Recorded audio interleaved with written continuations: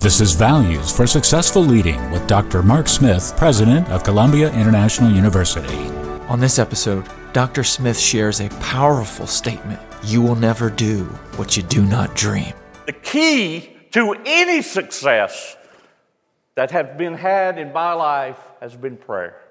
If it takes 2 hours, if it takes 3 hours, if it takes all day, if it takes all night, whatever it takes, prayer is the key. I must pray through on what God has for me. And that's how vision was developed as I went to a Bible college in Florida.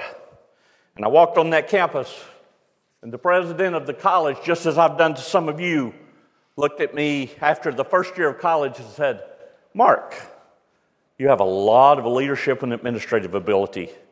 Have you ever thought about being a college president?" 18, 19 years old.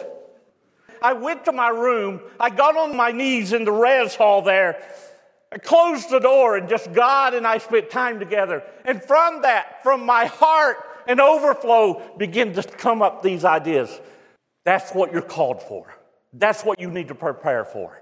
You will never do what you do not dream. What's your vision? What's God saying to you? What's He birthing on the inside of you? What is your life about? What is the purpose of your life? You will never do what you do not dream. Connect with Dr. Smith at ciu.edu.